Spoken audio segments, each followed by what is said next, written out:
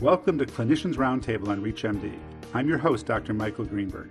And today I'm speaking with Dr. Chris Bundy, who is the Executive Medical Director of the Washington Physicians Health Program, and also a Clinical Assistant Professor of Psychiatry at the University of Washington School of Medicine. This is part 2 of our discussion on substance abuse disorder, or SUD for short, among physicians. Chris, thank you for joining us today. Thank you, Michael. It's great to be here. In our previous episode, we left off hearing a little bit about Dr. Chris Bundy's personal experience with SUD and certain challenges and stressors among physicians that can play into SUD. So with that in mind, Chris, what treatments and recovery options are available for our colleagues who are seeking help? Well, I would preface what I'm about to say by treatment is better than no treatment. And while I run a physician health program and I can speak to the phenomenal outcomes that we see in PHP-involved professionals, I also know that professionals might have some reluctance about utilizing a physician health program, as I did early on. And I would just encourage people to begin a journey of help seeking in whatever form that takes. There are caduceus meetings, which are sort of AA-esque meetings that are specifically for doctors. And sometimes it's way more comfortable for a doctor to access a meeting like that than versus, worrying that they're going to go to a local recovery 12-step meeting and run into their patients or who they might see, and they might be feeling vulnerable. And also seeing other doctors, other health professionals who are in the recovery process and seeing them at various stages of the recovery process, I think can help physicians. And you can go to IDAA.org, International Doctors and Alcoholics Anonymous, to find meetings in your area and even meetings that are held nationally online to access those resources and support as you're beginning to cast about, maybe looking for some support.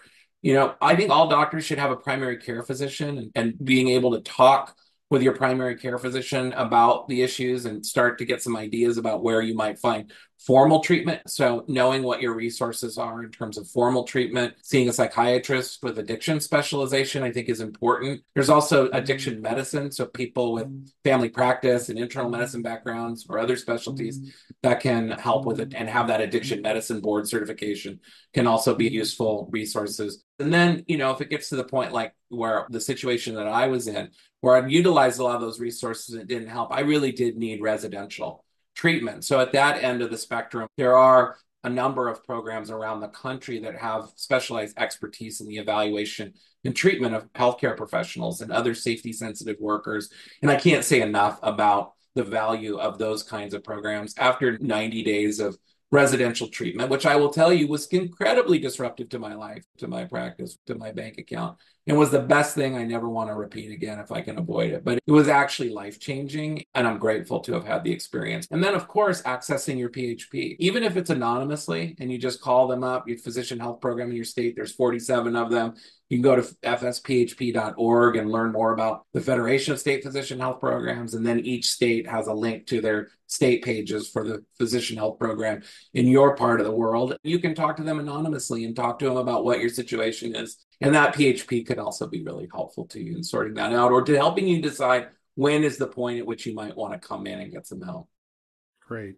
So let's change focus for 1 second. So if a family member or someone in the medical community who has concerns about a physician they know is using drugs and alcohol, what's the best way for them to address it? How can they help? It's a challenge. I mean, these situations make everybody incredibly uncomfortable. I think people by default are naturally somewhat conflict avoidant. I think by the time it's in the awareness of others, addiction shows up last at work. So the house burned down, your spouse has left you, the kids are estranged, the cat got run over by a car, your finances are in a shambles, and the doctor's coming to work every day looking okay. And so usually it's family members are concerned first, colleagues are concerned last because they just don't see it the way it's seen in the home or amongst friends.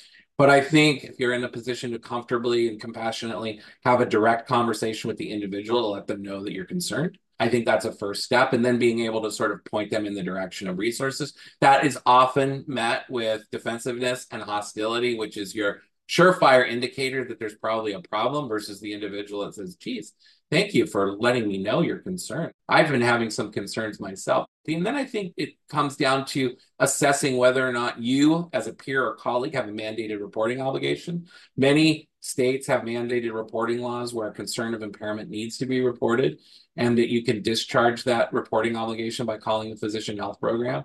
Physician health program can then do outreach, and they can do that as well without revealing where the sources are coming from, saying, we've had reports of concern about your use of substance and we want to talk with you more about it. So I think that those are the kinds of things that the medical community can and ought to do. Is really, the PHPs were set up 40 years ago for this very issue and this very problem. So we're well situated to solve that. But even friends and family members, anybody can make a report to the physician. All right, thank you. So before we close, do you have any final thoughts you'd like to leave with our audience today? I would just go back to reach out, get help, whatever you think is going to be the bad things that are going to happen. If you ask for help, it's probably not going to be the case. And there's no one right way to recover, but staying in the illness will not solve your problem. Those are great insights to think about as we end our discussion today.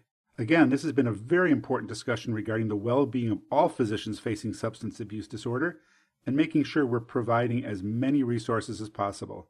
And with that, I'd like to thank my guest, Dr. Chris Bundy, for providing his insights to help others who might be struggling. Chris, it's been wonderful speaking with you. Thank you for the honor and the privilege, Michael. It's been great to be here. I'm Dr. Michael Greenberg. To access this and other episodes in our series, visit Clinicians Roundtable on reachmd.com, where you can be part of the knowledge, and we thank you for listening.